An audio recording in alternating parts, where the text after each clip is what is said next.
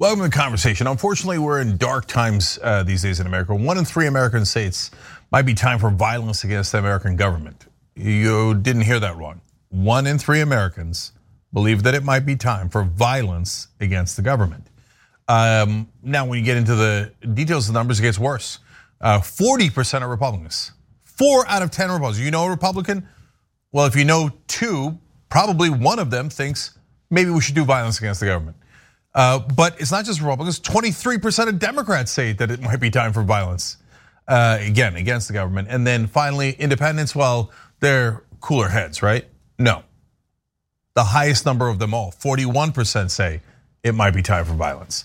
So we're now going to talk to an expert on this. Heath Drusen is the host and creator of the podcast Extremely American, and he tracks right-wing militias. He actually worked with NPR on a national collaboration between 10 NPR affiliates on guns in America, and he actually went in to an Oath Keepers militia. So that's super interesting.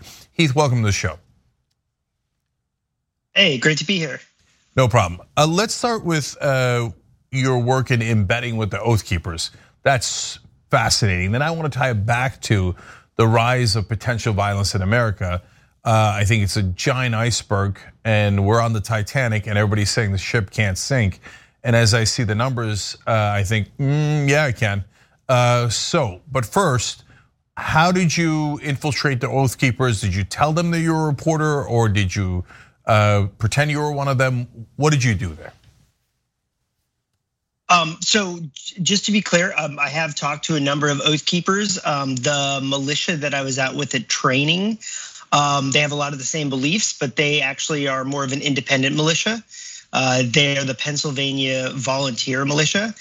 And no, I always say exactly who I am. I said I was a reporter, and it took some convincing. I interviewed their leader and actually their number 2 in command before actually getting the green light to come to their training. So it did take a lot of convincing, but eventually they said, you know what, we do these monthly trainings, and yeah, you can come and basically camp out in the woods with us for they call it an FTX, their field training exercise. And so it was just a matter of building trust, really, I guess, and trust in just that I was like, you know what, I'm not promising good coverage. I'm not promising bad coverage. I'm going to come out there and I'm going to say what I see, and I'm going to give you guys a chance to explain yourselves. Okay, a bit of a shame, because I was hoping that you had like footage of you pretending to be extremely American, okay, and it had like the camo and the face paint, the whole thing. But anyways, no, in all seriousness, so what did they do in the woods? Well, there were a few things. I mean, the main feature was weapons training. In this case, it certainly might be what your viewers are thinking. We were deep in the woods in the Allegheny Plateau in Western Pennsylvania. Had to drive a ways down a dirt road to get there. Couldn't see another building in sight. I mean, kind of exactly where you'd think a militia training would be is where we were. And we were in a clearing in the woods, and they set up some targets, and just about everybody had an AR-15, so a military-style semi-automatic rifle. One of them had an AK-47, and they all had handguns as well. And basically, they did handgun training, and they were training to basically respond to somebody coming at them in a way that they thought would require deadly force. So they were shooting at targets, pretending they were humans. And then they did the same thing with they did one with semi-automatic rifles, one with handguns. And the whole idea was these guys like to go to protests and act as sort of self-appointed security.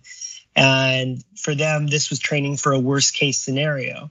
I asked them the question, well, I mean, if people don't want you there, and usually they go uninvited, should you be there ready to use deadly force? And in their minds, they were upholding the Constitution by being there. Obviously, a reading of the Constitution a lot of people would disagree with, but in their minds, that justified their actions. Okay, 1,000 questions arise from that. So I don't know if when you went, but if it was post Rittenhouse, was Kyle Rittenhouse their patron saint and their hero? So it was post Rittenhouse as far as the Rittenhouse trial was about to happen, but the shootings had happened. Yes, just about everybody I've spoken to in the militia movement has been very supportive of Kyle Rittenhouse. And we have a whole episode on Kyle Rittenhouse that will come out later. And what is very interesting to me about the Kyle Rittenhouse case is that he's really become a symbol for them. It's almost like Kyle Rittenhouse, the person, is beside the point. It's Kyle Rittenhouse, the symbol of self-defense. They see his actions as justifying what they do, because they see themselves as protectors who go out there and are there to protect communities and businesses. And Kyle Rittenhouse being found not guilty to them is like a legal stamp of approval for their whole reason for being. So that case, I think, is hugely important to the militia movement and the way it went down. I mean, I go down all the sort of dark rabbit holes in alternative social media like Telegram and Gab and all of that. And the celebrations were, I mean, it was just jubilation all across those platforms. What I'm afraid of, that's what I said on the day of, I said it in the coverage, and I'll say it again today, that they took that as a green light. Go, start a fight, and then kill people. So Heath, but let me ask you in the form of a question. When I hear you tell these stories, it sounds to me like they can't wait. Not that, oh my God, I'm so worried, and if we have to, it'd be the worst thing in the world, and I'd be worried about my family, but I guess we'd have to do it. It sounds more like, oh, we can go, and oh, well, there's no government tyranny really, but okay, there's a protest of people filled with people I don't like. What if I went to go protect people who I don't know, who cares? But if somebody were to say the wrong thing, we'd finally get to kill them. That's what it feels like to me, but you were there, so you tell me. Right. I think there's a mix. Do a lot of these guys look forward to the chance to be there and sort of, be a hero in their minds? Yeah, I mean, they see being there as protectors as the reason for being. Do most of these people want to go shoot people? I would say no. I think the problem is it doesn't take everybody wanting to get action, right? It just takes a few loose cannons. And that's where I think I'm really concerned in that I think you do have plenty of people there who go armed thinking that they want to keep violence from happening. Now, whether or not that's actually a good idea, I think that's extremely debatable whether bringing guns to these tense protests is going to, keep the temperature down. But the real problem is you do have guys who want action. They feel like if they bring the guns there that they want to be in a situation where they can be the hero with the gun and use it. And that's where it gets really dangerous. And I do think the Kyle Rittenhouse verdict, it's gonna bring more people out with guns to these tense events. And we've seen plenty of violence already. Kyle Rittenhouse was the most high-profile case, but we've seen other shootings, and we've seen plenty of fights. I mean, look at Portland, Oregon, where you see the Proud Boys and left-wing protesters brawling all the time. So introducing more guns into these situations is, I think, what we're going to see. What that spawns, I'm very concerned about, especially given the statistics that you talked about with this increasing comfort with political violence in the country. I think they see these events as a place where they can do that. And some people might look at the Kyle Rittenhouse verdict as a green light to do it more quickly. Yeah, so I want to ask you who they plan to shoot, but first I'll give you my perspective because that's what we do here. I agree and disagree with you. So I agree with you that not everybody wants to go looking forward to killing someone.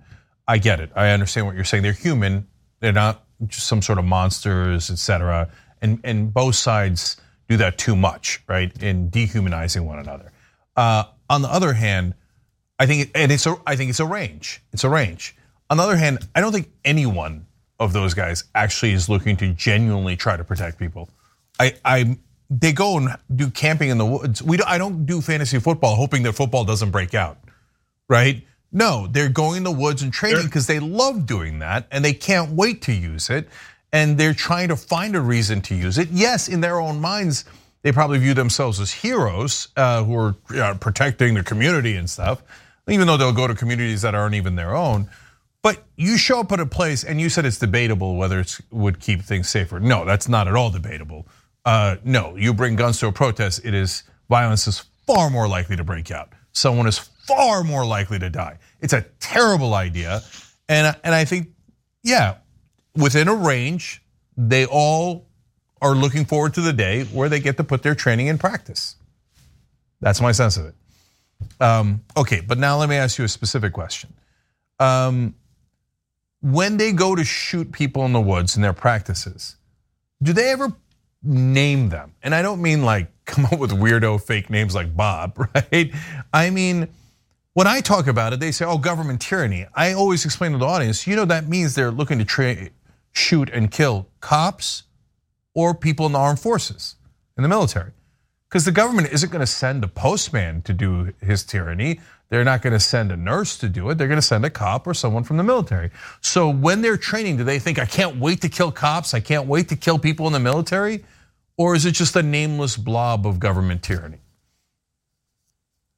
So it's an excellent question, and it's one that I do ask them. At first, most of the time, they'll kind of deflect that question. And I think a lot of these guys, they might not be thinking that specifically, even though, of course, you should think that specifically because you're getting ready to give yourself basically a license to kill. I mean, you should think about who's going to be on the other end. Now, when I do press them on it, and I say the same thing, I'm like, well, if you're saying it's a tyrannical government, the people who are going to be fighting you are people in uniform. They do usually acknowledge that is the case, but the hedge is usually that, in their minds, the patriotic guys in uniform will step back and they won't engage in that fight. Now, obviously that's convenient, right? I mean, look, if you're talking about a fight with the government, then you are talking about a fight with law enforcement, you're talking about a fight with soldiers.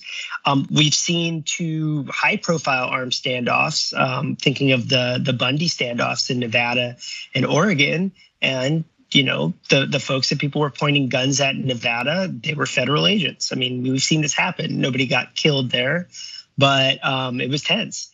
And in Malheur in Oregon, the law enforcement around there did get into a shooting and did shoot one of the occupiers after he ran a roadblock. So we have absolutely seen it happen. And yes, I mean, you can't get around the fact that when you talk about conflict with the government, you are talking about potentially deadly showdown with law enforcement and troops.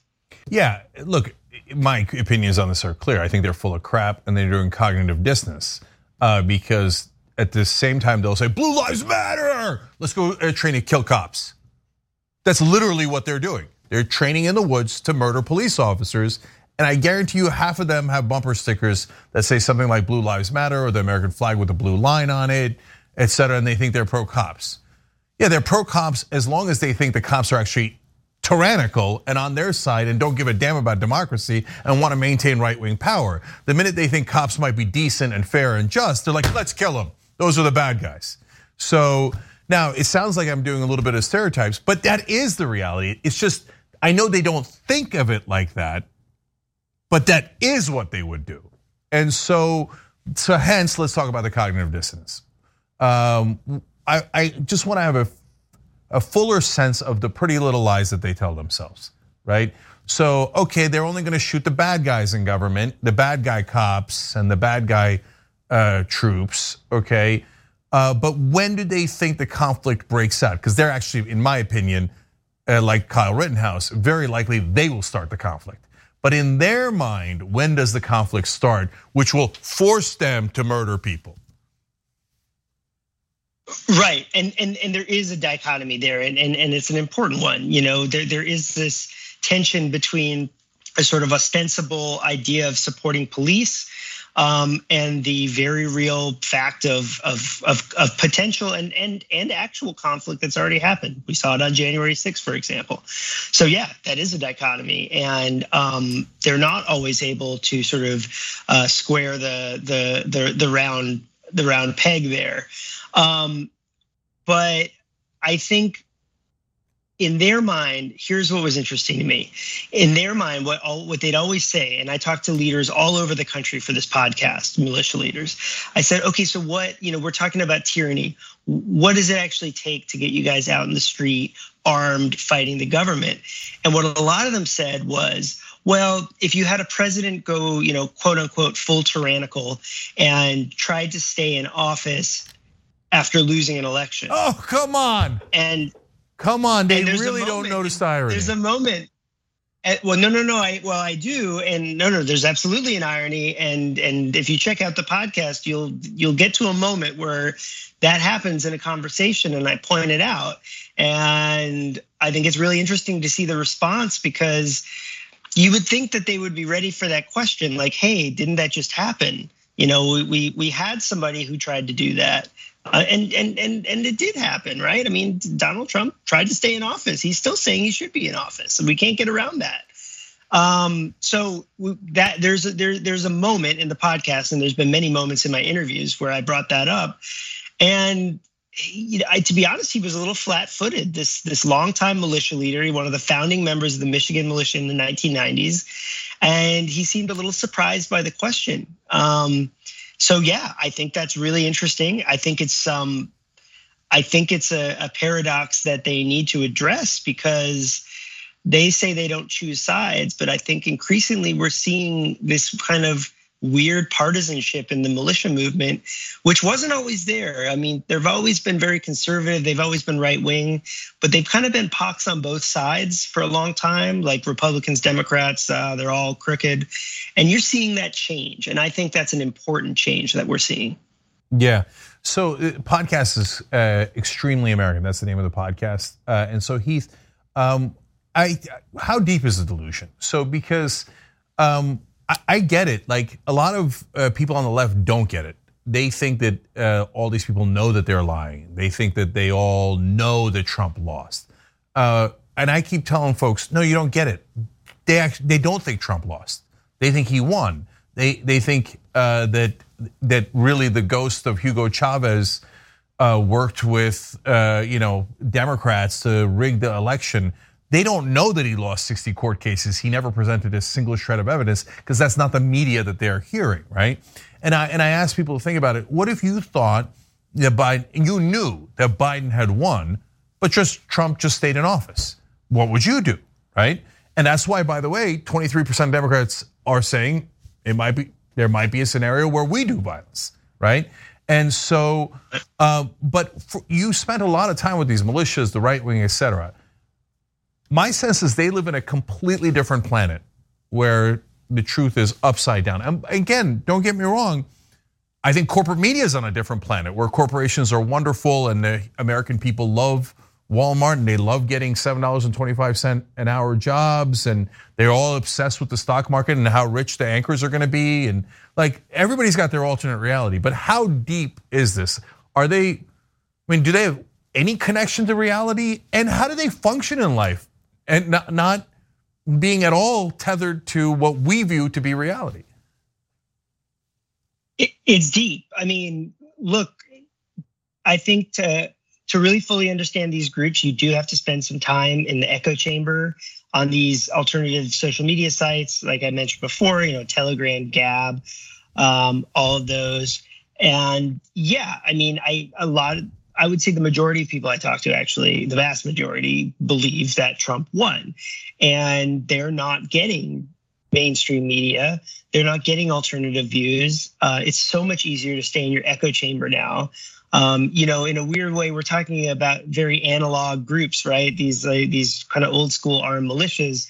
But to really get at what's keeping them in these beliefs, I think you do also have to go to social media. You have to go to algorithms that take them deeper and deeper down rabbit holes where you absolutely can believe that an election was rigged. I mean, if you're predisposed to conspiracy theories, then the idea that the government is crooked and rigged an election is not really that far to go from where you already are. Is there any evidence of that? No. I mean, there's not. I don't need to both sides that. I mean, obviously Joe Biden won the election and Donald Trump lost, and there's no evidence of election fraud. But that's not the story you get from these guys. When I was literally sitting around the campfire with the Pennsylvania volunteer militia guys, they were talking about that, and they were having what kind of like, it sounded like a reasonable conversation, but then it got more and more out there about exactly what you talked about these conspiracy theories, about, dead Venezuelan leaders and stuff. And they were talking about it in these really even tones, like, yes, that is what happened, and talking about ballots and creeks and all of this stuff. And if you're in your echo chamber online and then in real life, you also have an echo chamber. And this can happen on both sides. Just right now, it happens to be happening on the right. When you're in that echo chamber, it can be really easy to really lose connection to an evidence-based world, and I definitely have seen that. Right now, a huge percentage of Democrats think that if you get COVID, you have a 50% chance of dying. That isn't remotely true. And that's right. What's bouncing around in their echo chamber, right? So, and I'm on the left, and I could still say that because facts are facts. So now, but I want to make sure that we get to one more thing, which is what's really the core of what's driving it, right? I think Trump is a symptom and not the cause. And in fact, I'll share my theory. I don't want to bias you, but I'm curious. Obviously, you're pretty clear on what you think. So I think it's the corruption. I think that the elites are corrupt. They take donor money and they represent the donors, and we have corporate rule in America, and it's driving the right wing crazy. And part of what it's the way that it's driving them crazy is because when they turn to mainstream media, which is quite literally corporate media, they tell you corporations are awesome, corporate rule is fantastic, the status quo is terrific. And as the guy's getting crushed by his boss, making $8.75 when he used to make 25 bucks, he's really mad. And he thinks the one thing I know isn't true is what I'm seeing on TV. So let me go find answers elsewhere. So what's your sense of that? Or is it something else?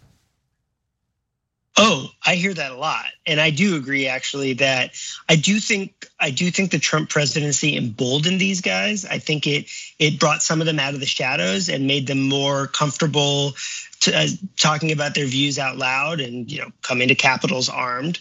I do think that he brought them out of the shadows, but I agree that these guys were there and they were growing, and they were growing in power before Trump, and they'll continue to after Trump. What unites them is they're a very disparate group, as you might imagine. Anti-government folks don't do well with central ideology and central control, so they think different things. But they're united in this sort of absolutist view of gun rights and thinking that all other rights flow out of that. So that is something that really drives them, and the fear of having those rolled back, even though we haven't really seen meaningful gun legislation in forever, and it's not really on the horizon, to be honest. They do see that as a major threat and a red line. But what you brought up about corporate media, yeah, I mean, that comes up all the time. There's a huge distrust in media. Some of it, I think, is overblown. Some of it's understandable. Some of it, frankly, dovetails with a lot of folks on the far left as well. Or even maybe not the far left. I mean, just the left. I mean, the media distrust you hear in the way that you mentioned it, yeah, that absolutely is a driving factor because they feel like their voice isn't being heard.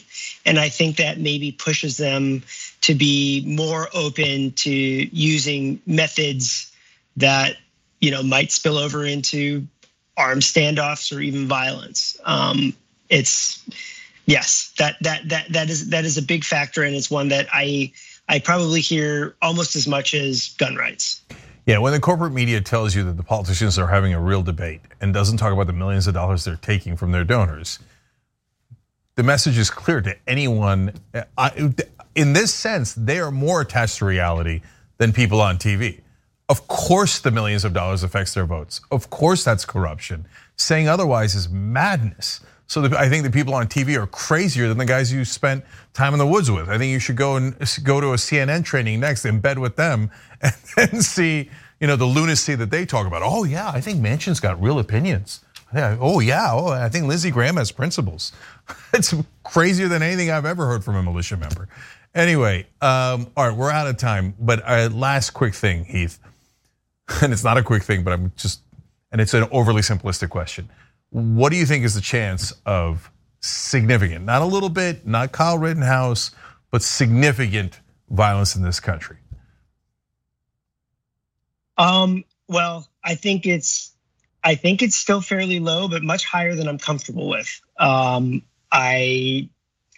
think the problem is that as people think they're getting cheated more and more, and as that gets just repeated over and over again, and we get closer to another election where that could get repeated again, you do hear people literally saying, how many times can they cheat us before we get to use the guns? There's a clip in the podcast where somebody actually says exactly that. And I think the chances are getting way too high for comfort. And I'm just worried that there's a lot of politicians that either are saying nothing or are actively abetting that idea. And I don't know that they realize quite how dangerous it is and how ready some people are to use guns and what they see as a righteous cause. Even though there's no evidence of this fraud, there's no evidence of this rigging, but there's plenty of manufactured evidence out there. And in the echo chambers that some of these folks are in, it becomes very believable for them. When historians look back, they won't be able to believe that we lived in this delusion. They're going to say the polls showed 1 out of 3 Americans said that it might be time for violence. Why didn't anybody pay attention? And the reality is the people in power love the status quo so much they can't see straight. They think it can't ever change, and we're going to be fine. We'll put them down. We always put them down. Any kind of rebellion. Oh, we don't need a political rebellion. No. Hate Bernie Sanders, hate Donald Trump, speak out against them, lie about them. It doesn't matter. Put down the political rebellion. I bet we won't have any trouble at all. I mean, they might as well change the name of the country to the USS Titanic. I mean, it's so obvious that something's going to happen. It's in the numbers, it's in the stories, and the people in power just don't want to hear it because they also live in delusion. All right, Heath Drusen, the podcast is called Extremely American, and as you can tell, it's extremely interesting. Thank you for joining us. Thanks very much, it was great. No problem.